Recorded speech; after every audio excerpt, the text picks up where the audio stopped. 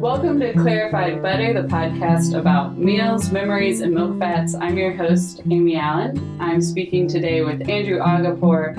Andrew is a scholar in religious studies. He's the school director at DSI Comedy Theater and an associate editor for Religion Dispatches. Welcome, Andrew. Thank you so much for having me. Yeah, it's a pleasure to have you here. So I know that you are a religious studies PhD student now and you work in comedy, but you're from Charleston, and your parents own a restaurant there? That's right. Yeah, they own it's kind of a Persian-American restaurant that has a nice combination of like beef stroganoff and hamburgers and also some cuisine that most Americans would not be interested in. Chicken fessengune and lamb kebabs. So it's a fun, eclectic mix of stuff there. Cool. I am actually totally unfamiliar with Persian food. So what is chicken fessengune? Yeah, it's what's funny about Iranian cuisine is that if you go to a restaurant in Iran, there are 4 dishes at every single place, and that's all you can get. And it's 3 styles of kebabs. One is like ground lamb and beef mixed together. Another is just lamb. And another is like a small chicken. And then there's also this dish called fessengene, which is where you take pomegranate seeds and you cook them down forever with walnut paste. And I've made it before, and it says like you have to cook it down for 4 or 6 hours. And I kept tasting it as I made it, and every hour it was more disgusting than the last. And then you hit 6 hours, and it's just delicious. And so this dish is kind of famous in Iran, and it's basically chicken that's been cooked in this weird alchemical substance. Yeah, just some magic happens. Right. That sounds really good. There's on Franklin Street in Chapel Hill, there's Mediterranean Deli, and they have something called pomegranate mohamara. Oh, what is that? That's some sort of sauce paste dip that's pomegranates and walnuts and roasted red peppers. And it doesn't look very appetizing, and I'd never heard of it, but now I get it every single time I go because there's something addictive and delicious about it. That's great. But, so what was it like to grow up in a restaurant? Yeah, great question. So I actually grew the first 3 years of my life. We lived in the 1-bedroom apartment above one of my parents' restaurants. Oh, wow. And there's lots of pictures and stories from that era that I can't remember that well. But, pictures of me in a giant soup pot down in the kitchen because my mom worked at the front of the house. She was the hostess, and my dad was the head chef. And so the whole time that they were working, I was down in the kitchen. And so there's lots of cooks still at one of our different restaurants that's still around today that were there then and helped raise me. The guy who taught me to ride a bike is somebody who's still our pastry chef. Oh, that's awesome. So it's like a very fun communal environment. Yeah. And also there was food everywhere, and food was definitely a big part of growing up. Excess was important in my family. You just want to have as much food around as possible. Right. Yeah, if I imagine when you're living above the restaurant, most eating goes on in the restaurant, but does dinner happen at home or in the restaurant, in the kitchen? Yeah, during my first few years as a human, the stories I've heard are that my dad was real snobby about what I ate, that he would make baby food out of, because this is like a fancy restaurant, so he would take the best salmon of the cut and grind it himself with like pears, and that would be my baby food. He was really proud of that. Nice. And then shortly after that, we moved to an actual house, and all of a sudden my dad, who's a gourmet chef, stopped having time to cook meals for the family, and it became my mother who cooked from like my age 5 to maybe age 15. She was the cook. And she was an amazing mother. She made dinner every single night. Just a terrible cook who hated every minute of it. So it was all, and she's British, so it was always boiled meat, boiled potatoes, a boiled starch, and you mix them all together. The biggest, greatest thing that happened in my childhood when it came to my mother's cooking was we bought the first George Foreman grill ever made. It was like the day that it came out. She's like, that looks like it'll make my life easier. And so we switched from having boiled meats to George Foreman cooked meats. We had one of those white George Foreman grills that my dad got, and the only thing it was ever used for in our house was to cook bacon. That they realized that it has that little catch tray, and it puts it, and you don't ever have to flip anything. Cooks bacon just right, and I never saw us try to cook anything else I didn't know how to cook bacon when I got to my own house without a George Foreman grill. So I was like, you just stick it in. It's like a bacon toaster. Right. Oh, that's so great. Do you now have a preference about how you like your bacon? And is it a nostalgic wish for that George Foreman style? I don't think it's ever quite as good as that. I should probably get a George Foreman grill for that purpose. I sort of, just to like suit my own fancy, I like go and get the thick cut bacon at the farmer's market, or there's a weird unrefrigerated area at the grocery store I go to where they have like heavily salted bacon that doesn't need to be refrigerated from somewhere in North Carolina, I think from Waynesboro. What? And it's just there next to all the other like Oscar Mayer bacon, but not refrigerated. And I feel fancy getting that, but really it's just a lot more fat and salt. And I cook it on my cast iron stove and feel very superior. Oh yeah, that's amazing. I think I would prefer just like any store bacon on a George Foreman grill. Yeah, sometimes that's what you're just chasing. Chasing that first taste of bacon. I'm acting really authentic, but the thing that would really hit the spot is, the first time I ever tried bacon, I was 21 years old. What? Because I grew up Muslim. Oh, Never had any pork products. I stopped, self-identifying as Muslim maybe in my teenage years, but still had this weird holdover about pork, and I resisted trying it. And then somebody gave me a taste of bacon at a party, and it was just so good. And it was so good that I then refused to buy it. Kind of like how people who smoke cigarettes are like, well, I don't buy cigarettes, so I'm not addicted to smoking. And I finally took the plunge while in North Carolina, so in my mid-20s. I was like, I'm going to buy bacon. And then we had bacon always in our house because I bought it every single week for like a year. And I got just disgustingly gross with bacon and got really sick of it. Yeah.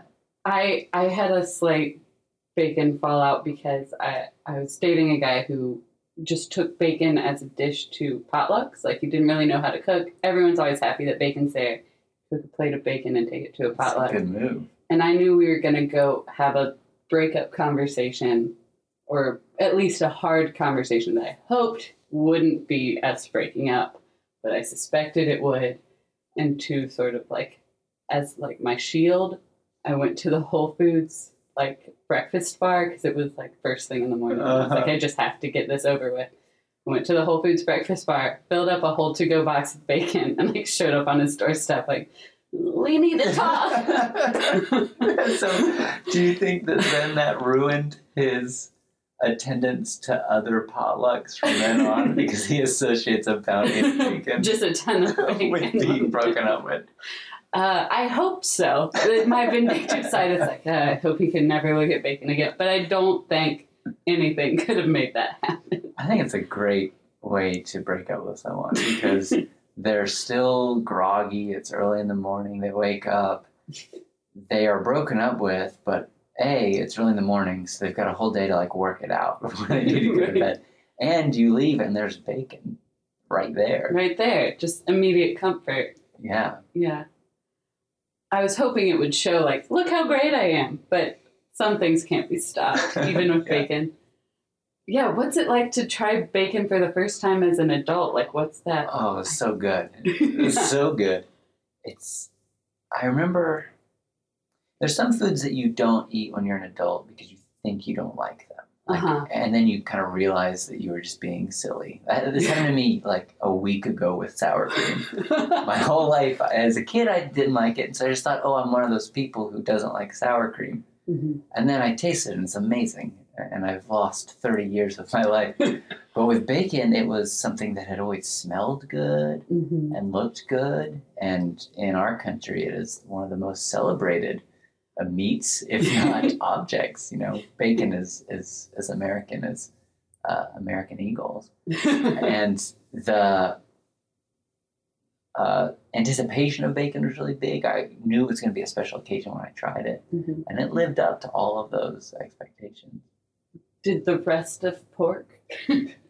Most of pork has been a letdown. I think. You know, that's fair. Yeah, that's fair. I mean, what's top? Bacon's number one best pork product. What would you say number two is? For me, it's barbecue. Yeah, Eastern North Carolina whole hog vinegar sauce barbecue is like. It's something I also didn't think I liked when I was little, but by like high school, I realized that I loved it. That's probably true. And that's not even so much a cut, so much like a whole hunk, slow cooked. Yeah. Which is awesome. It's a whole process. Yeah. It's not just like a piece of pork. Yeah. I think number three is pork rinds. Ooh. Good pork rinds, you know.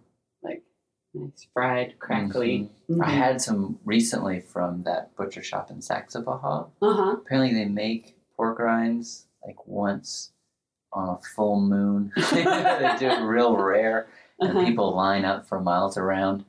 And somebody just brought me these pork rinds, like apropos of nothing, like e-piece. I've acquired them. Yeah. And I never had pork rinds before. And I was like, oh, it was like the bacon experience. Yeah. Like, this is, you know what, the thing, when I ate bacon, it was probably the closest thing to having sex, where everyone says it's going to be awesome.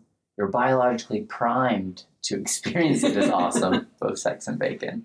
And I would say the same about pork rinds. Yeah. All your first experiences with pork products sound like a shady drug deal. Let's just say, I'm going to get this kid hooked. Exactly. Yeah. So without pork being a part of it, what are some favorite like Iranian foods?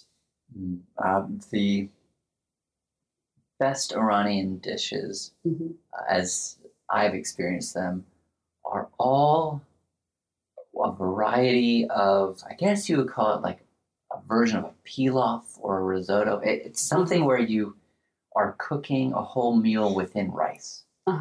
And the way that the Iranians do it, and the way that my dad does it every time I visit home, is you basically have a big kind of Dutch oven-like dish, and by eye, they will know exactly how much rice to add to a really wet braise.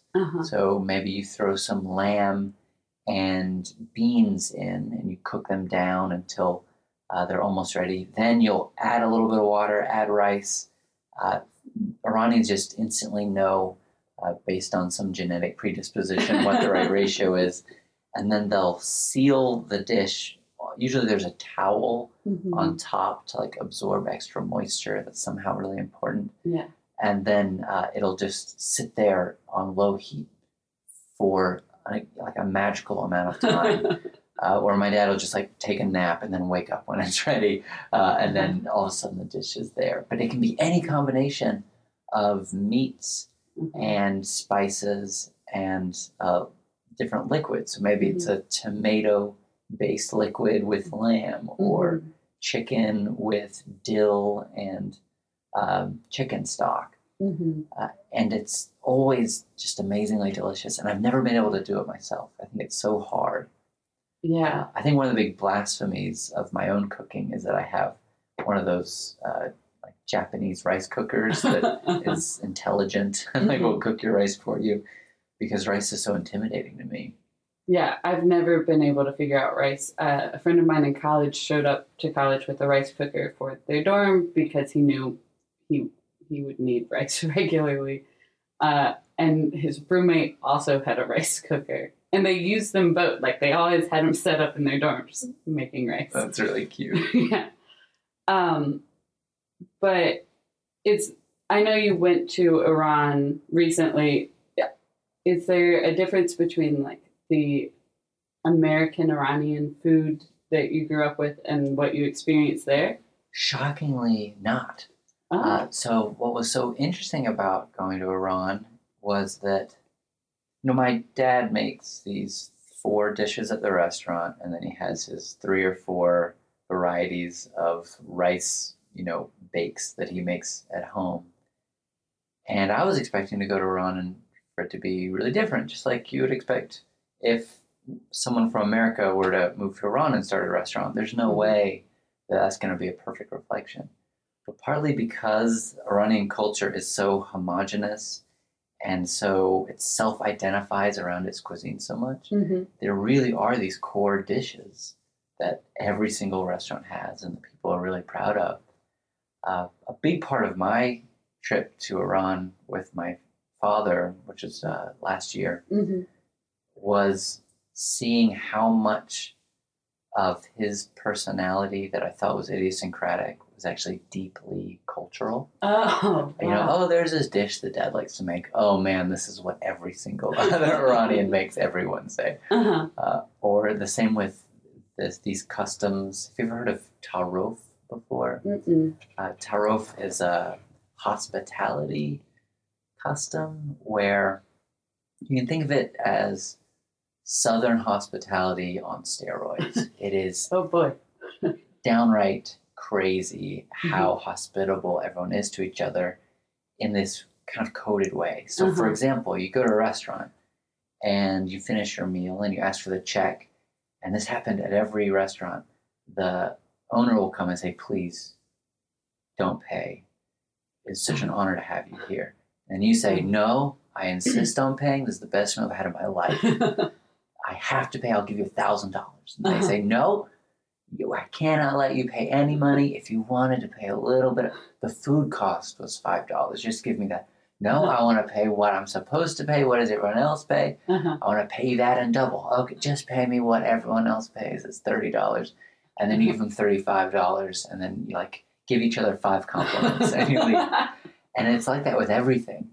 Everywhere you go, people are offering you things. We were walking on the street, and a construction worker was eating his lunch. And before the trip, my dad told me, never make eye contact or look at the food of anyone who's eating.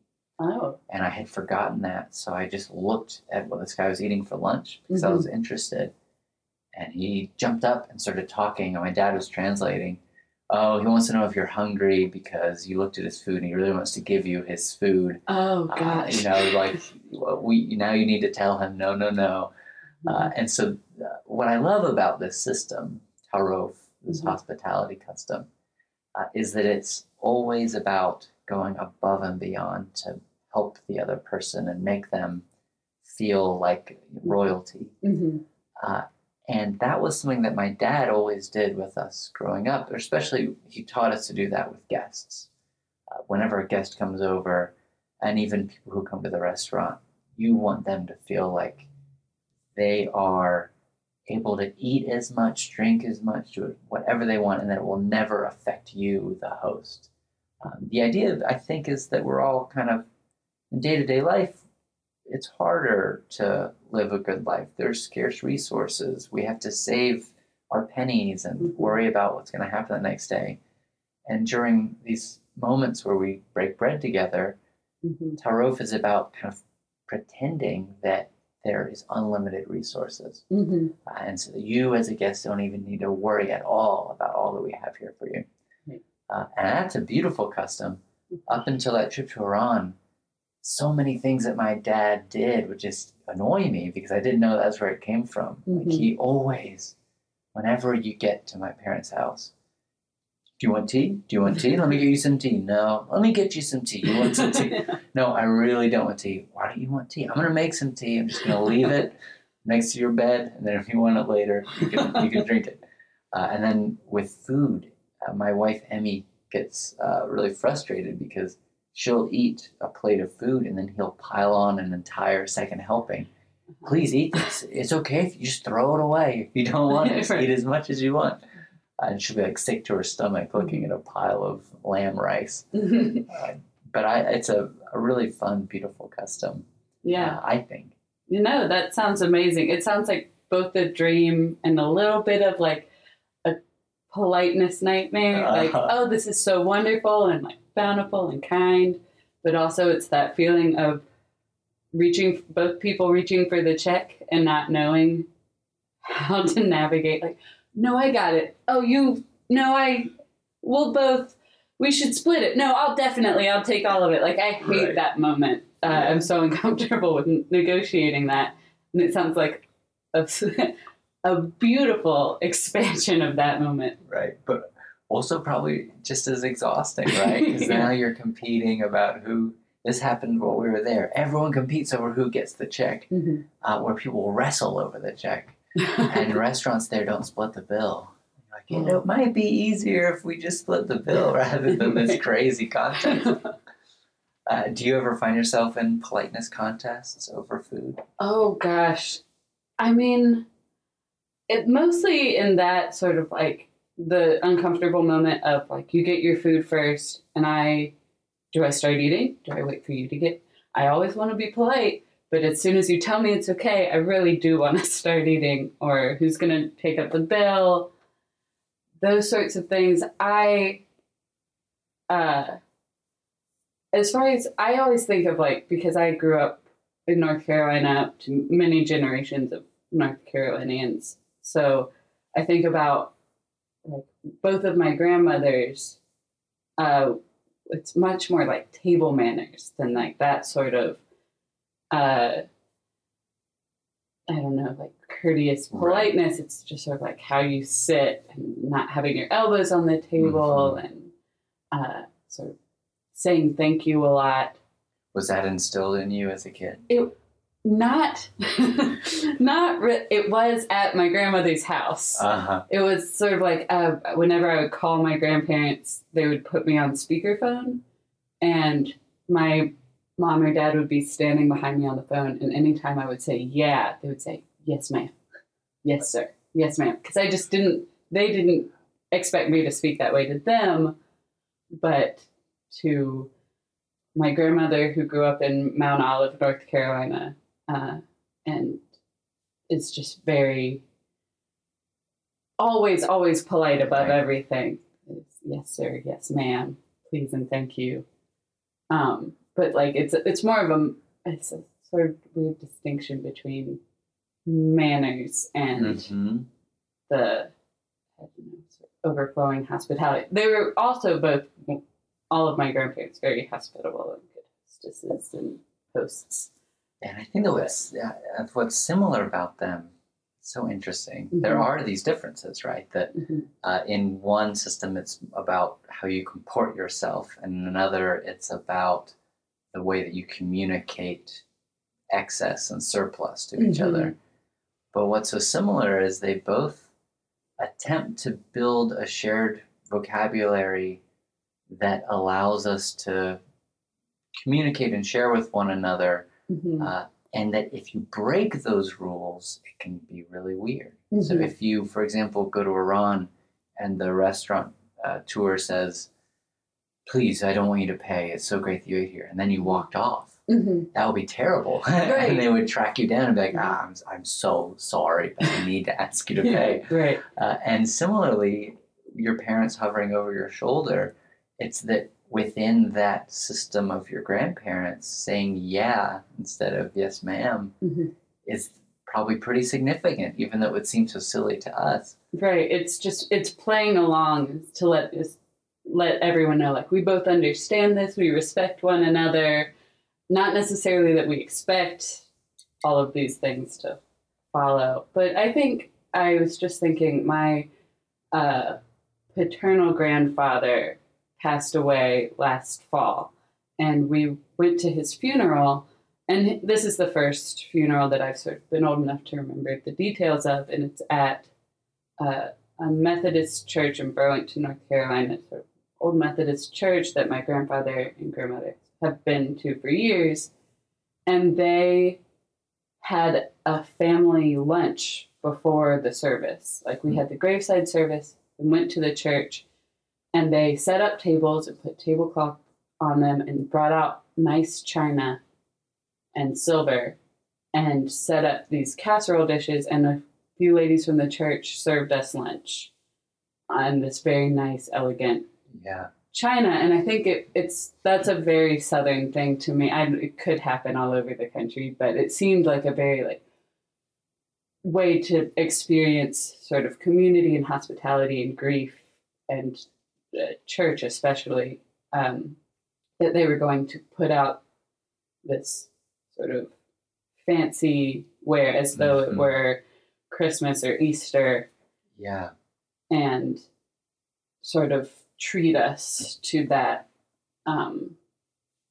So it's, anytime anyone is mourning in the South, their whole kitchen counter is covered with casseroles, and it was like a version of that for our family, which was really nice. And yeah, it's beautiful. Yeah. Especially in a public space like that, where often it's at the communal potluck where we bring the worst serving utensils, right? The crappy spatula that it doesn't matter if it gets lost in the wash, because it's a public setting. But to say that I'm coming here with the best stuff that we've got, it's such a great sign of support and trust, and such a great way to not only signal support to the family, but to make a statement about the community that's there. Yeah. I thought it was a really nice gesture. And importantly, I think in many of those situations, people will get through a whole day of just stress and emotionalness and planning and making sure everything runs smoothly, and get to 6 p.m. and realize they haven't eaten. Right. They have that built into a day. It's just no one has to figure it out. It's exactly. done. Yeah, it's so beautiful. Reminds me of a friend of mine had a baby recently, and I went over there with a casserole, and both grandmothers of the new baby were there. This is maybe within a week of the baby being born, and there's this really specific and funny and fun gender division where in the living room were all the women who had attended the party, and the baby was there as a female baby, and the mom was there, and the maternal grandmother was there, and then the paternal grandmother was in charge of all of these casseroles that were showing up. Right, where are we going to put all of this food that doesn't even fit the fridge anymore? And the men were out in the backyard grilling because it was a cookout, and it was a really fun thing for me because everyone who I knew in that space was of a certain politics that I identify with, that's kind of post-gender norms, and we think of ourselves as liberated of these kind of trappings of assigned roles. And yet we were participating in them not out of duty, but in a kind of celebratory way, that it's, that these traditions, we are going to actively participate in them right now, and make a lot of awkward jokes about it. But it was, having a purpose, like filling the refrigerator full of food. Yeah, there's a certain moment when those, a very traditional moment, like a baby just being born, with those sort of roles. It's well, what else do we do? Right? Yeah, exactly. Can I ask what kind of casserole you brought? It was a lasagna. And not my best lasagna. So did, for something like that, I am always curious, what do you take to a potluck or something where you're sort of looking to impress? So this is so shameful. But I have a real pathetic showboaty streak in the way that I go to potlucks. Oh, me too. I think you're not alone. Okay, good. But I will, before you are so polite about this, I'll tell you what I do. And it's not that I'm trying to make the best food or the most tasty food or the food that people are going to be the most impressed by. Instead, it's all about like the weird shit that will be funny. It's kind of what I'll go to a potluck and make my own version of stuffed crust pizza or Doritos tacos, whatever like the weird garbage food is. I'll make my own version. Or I remember going to a potluck and making an ice cream where the base was cream steeped in really hot peppers. And the ice cream was, instead of being a dessert, it was a dip. And like thinking, this is so avant-garde. I'm going to blow people's minds. Intense. But I'm kind of over that phase. But there was a really solid 3 or 4 years where every potluck was an opportunity to do some ridiculous, dramatic thing that was probably just a cry for attention. But that's a lot of effort. Like, you really did the work, which I think is something that makes cries for attention, like, sometimes bearable and okay. It's like, well, you put in the time. Right. What would be a cry for attention that is no work at all? Would that be like showing up with a KFC bucket or something? Well, I think that's really typical. I think it would be something that spending a lot of money on something, I guess, is the traditional, like, cry for attention or, like, looking to impress without actually doing. Or the catered stuff. Right. It's like a catering company made these deviled eggs. Yeah. What about you? Do you have any go-to casserole dishes if you're either trying to impress? I have 2 questions. Yeah. Question A, what's your casserole dish if it's, I got invited to a potluck. Today is Wednesday. It's Friday.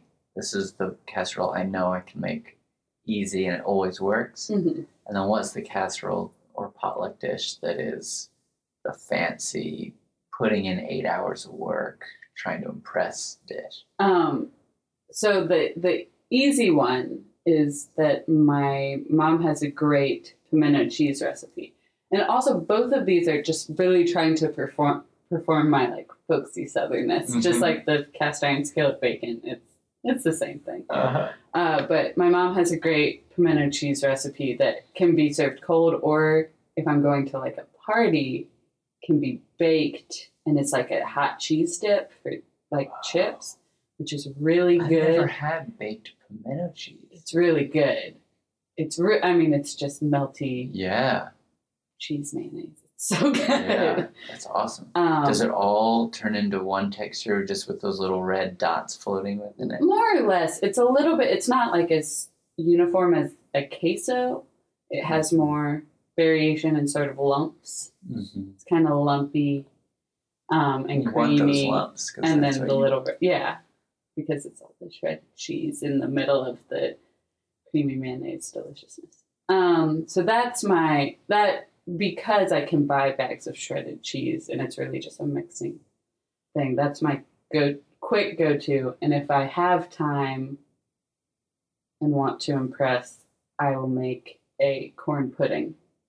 Ooh.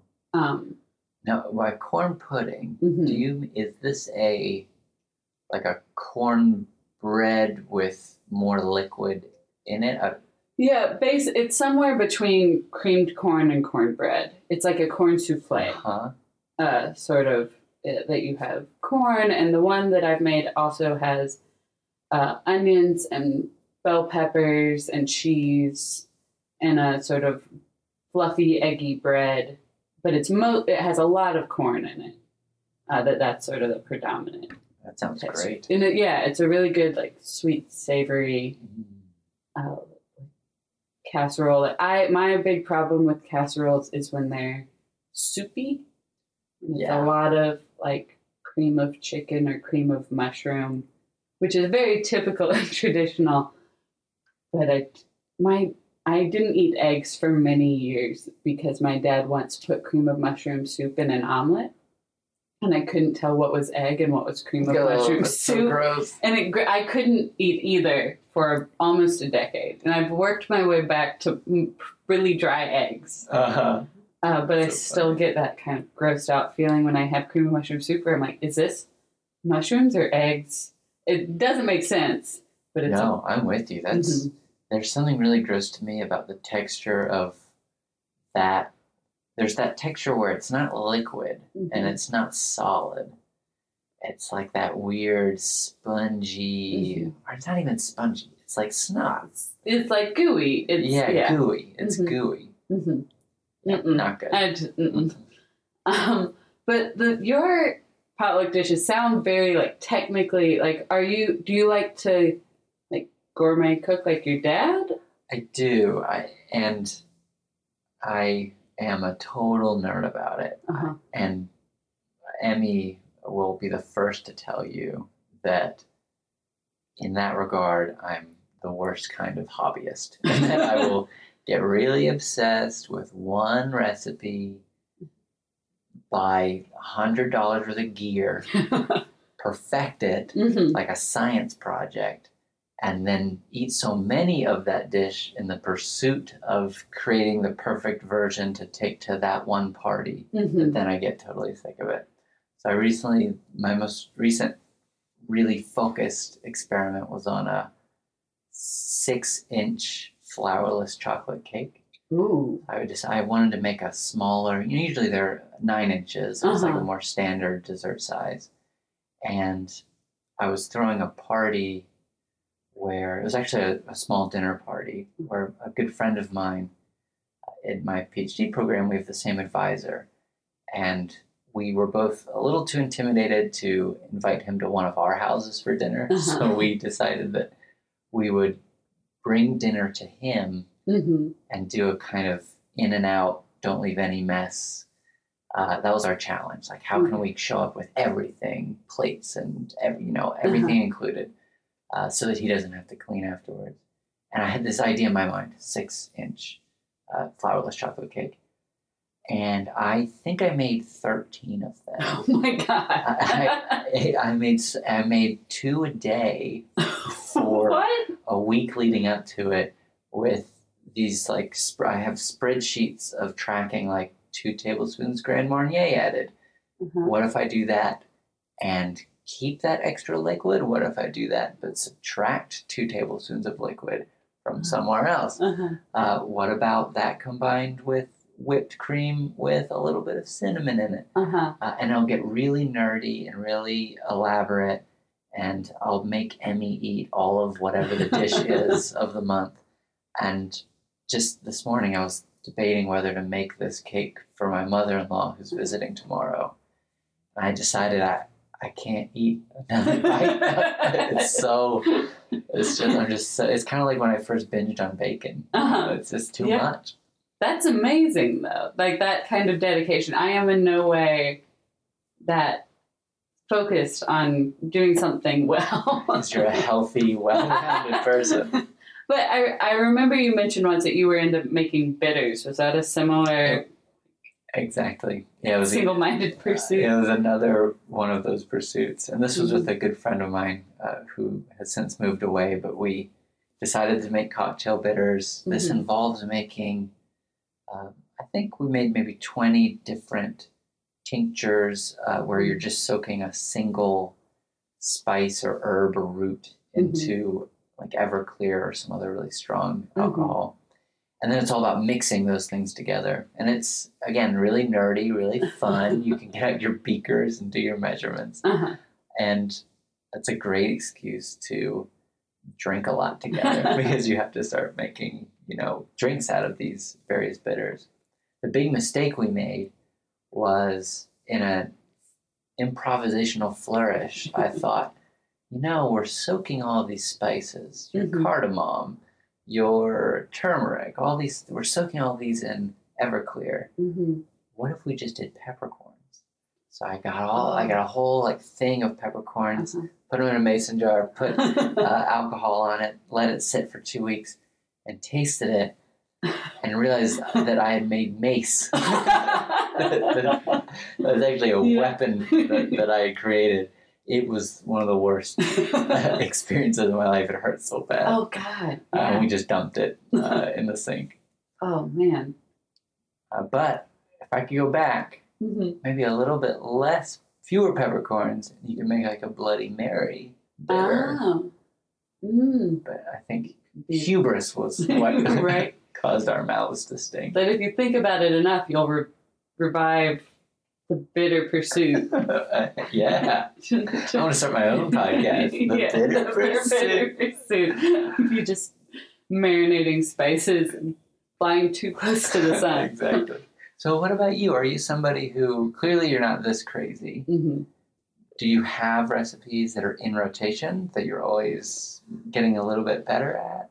I have a kind of limited scope of things that I will look up a recipe online and try it very randomly, but if not that, then it's some version of pasta or a fancy salad or like very basic sort of staple foods.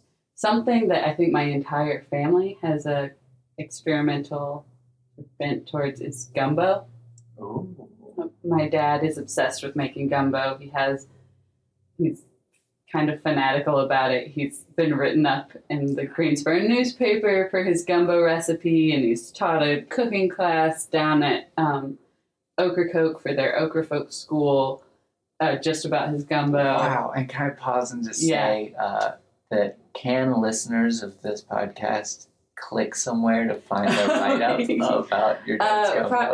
It's an attachment to a write-up about his fantasy of a collection of international grocery stores in this one area of Greensboro that has since been developed for something else. But he likes to go out and find the little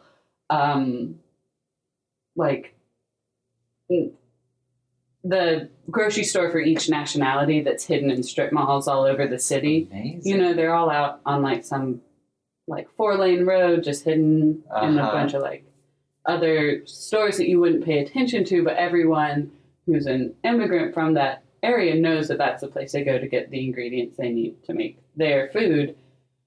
And my dad really wanted those to be more discoverable and centralized. And so there is a great, huge international food market called Super G Mart in Greensboro, but he wanted to have a little shopping center of all of the butcher and the Chinese grocery store and the Mexican grocery store and a bakery. Not all, a certain ethnicity, but some sort of very small, specific food type. It could be like a walkable grocery store, but in different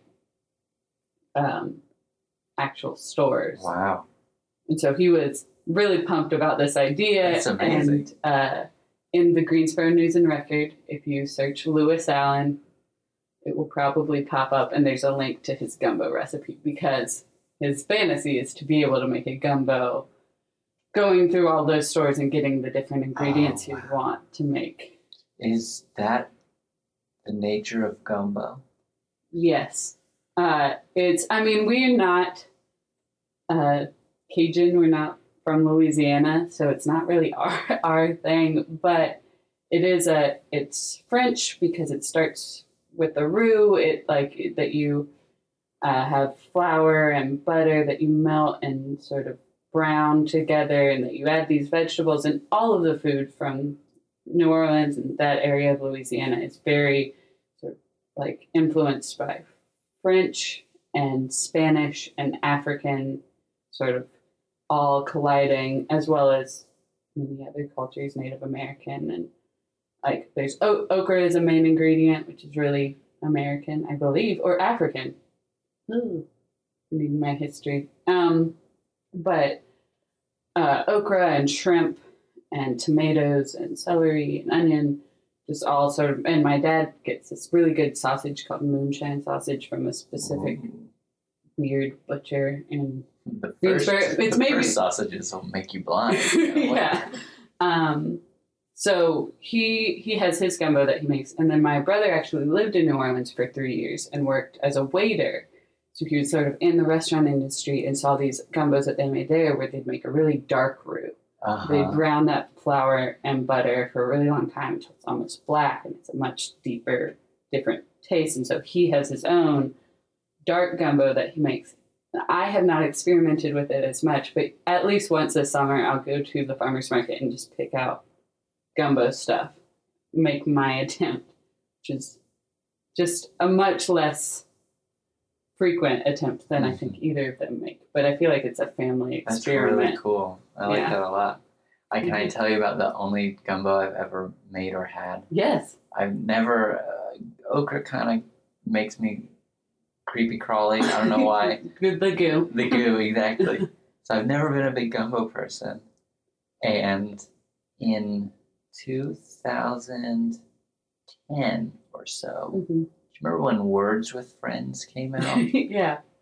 I played it for like 3 years straight.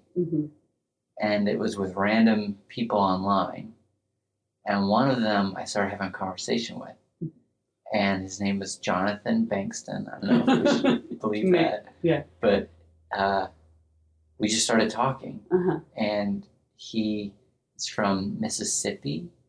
And he's a plumber. And he told me about his family. And we talked through a bunch of random stuff that happened in each of our lives. Because it has this chat window, you know? And a couple times the game would get deleted and we'd have to find each other like within the system. And at one point he sent me this gumbo recipe. And I remember like this had all happened so slowly that it never was like a fast friendship. You know, it was just being polite, and then it slowly turned into like an acquaintance. But then I was like, I have to make this gumbo. And I don't like gumbo that much. And so I made that gumbo. I bought one of those big pots. You have to have like a really big stock pot to make at least this recipe, because it had multiple seafood things in it. Yeah, a lot will have like crab and shrimp, or shrimp and catfish. Yes, that's what this one had. And it was a light roux. And I decided to throw a party, and it was my Words with Friends gumbo party. Like, we're just going to eat this gumbo and see how it is. And it was delicious. It was so good. And I told him it was delicious. And then I just, like, a month later, got sick of the game, and we haven't talked since. I felt really bad. But that's amazing. Like, that's one of the most positive and optimistic, like, cell phone game or internet interactions that I've ever heard. It's like the inverse of a dick pic. It's a gumbo recipe. Oh, that's magical. I if you still have it, I would love to see I'll send it that to you. gumbo recipe. So one thing I have to ask is, when you have a night totally alone, your wife and me is gone, you don't have any comedy or scholarly commitments, what do you eat? It depends on if Emmy is out of town. If Emme's out of town, there's always a comfort food dish that I make that she thinks is disgusting, and so I won't eat it in her presence. And that's comes from my British heritage. It was a food that I would eat a lot when I lived in England for a year, and it's toasted piece of bread, tinned beans on top of that, and a fried egg on top of that. Beans on toast.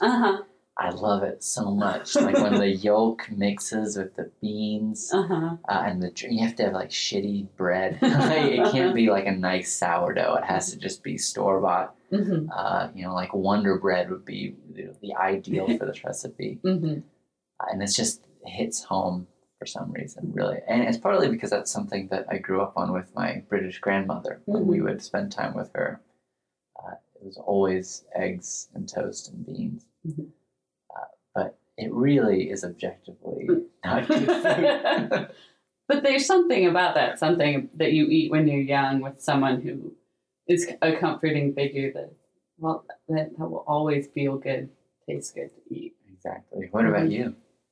A food like that I ate when I was young I think a very similar thing is that my mom would always make PB&Js with peanut butter jelly and butter, like several butter pats around, like not melted at all, just like cold butter pats on the sandwich. But I never had a PB&J that she made that didn't have butter on it. I don't know why. I know she loves butter. I don't know where she learned to do that, if that was something my grandmother did. But that's my favorite way to have a PB&J. That sounds amazing. It's really good. It's kind of mind-blowing. I never really thought about it, but that's probably delicious. It's to wonderful. Have cold butter like there's nothing that adding a couple of pats of butter is like makes it worse. That's never a thing. That's awesome. Do you put it on the... Where is the butter in relation to the peanut butter and the jelly? I don't have a specific memory of how she made it, but when I make it for myself, I have bread, cold butter, and then smear the peanut butter over it to like hold it in place. Yeah. And then the other side is jelly. That's pretty cool. Anyway. Yeah, you don't want it in the jam all sliding around. You want that peanut butter to hold it in place. Yeah. And then it's like a delightful surprise, which part of the sandwich will have the pats. Yeah. Which bite will be the most buttery? Oh, I'm going to make that tonight. That sounds so good. I hope you do. So, Andrew, you've been wonderful to talk to. Thank you so much for coming on Clarified Butter. We like to end with sort of a toast or a blessing. Is there something that you say before you eat, or that you like when people say before they eat? There is something that I recently started to say before I eat. We were talking earlier about Tarof, this hospitality contest. The ultimate Tarof move in Iran is to say Tarof nemikonem, which means I'm not Tarofing you. So if you offer somebody, please take this meal from me, please eat with me. And they say, no, please don't do the trouble. And you say Tarof nemikonem. I'm not being polite. I really want to break bread with you right now. And so that's something that I like to say as a signal that we don't have to play games anymore, that we're just present with one another. It's just being actually kind. Yeah, exactly. Yeah. All right. So it's... Tarof nemikonem. Tarof nemikonem. Yeah, you nailed it. Thank you. Thank you for having me. Yeah.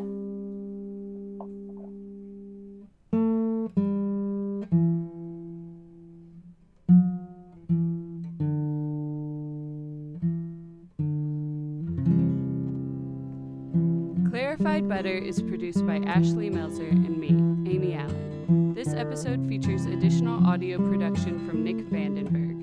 To learn more about our guest and about us, visit clarifiedbuttershow.com or keep the conversation going on Twitter and Instagram @ClarifiedB. And by all means, don't forget to hit subscribe.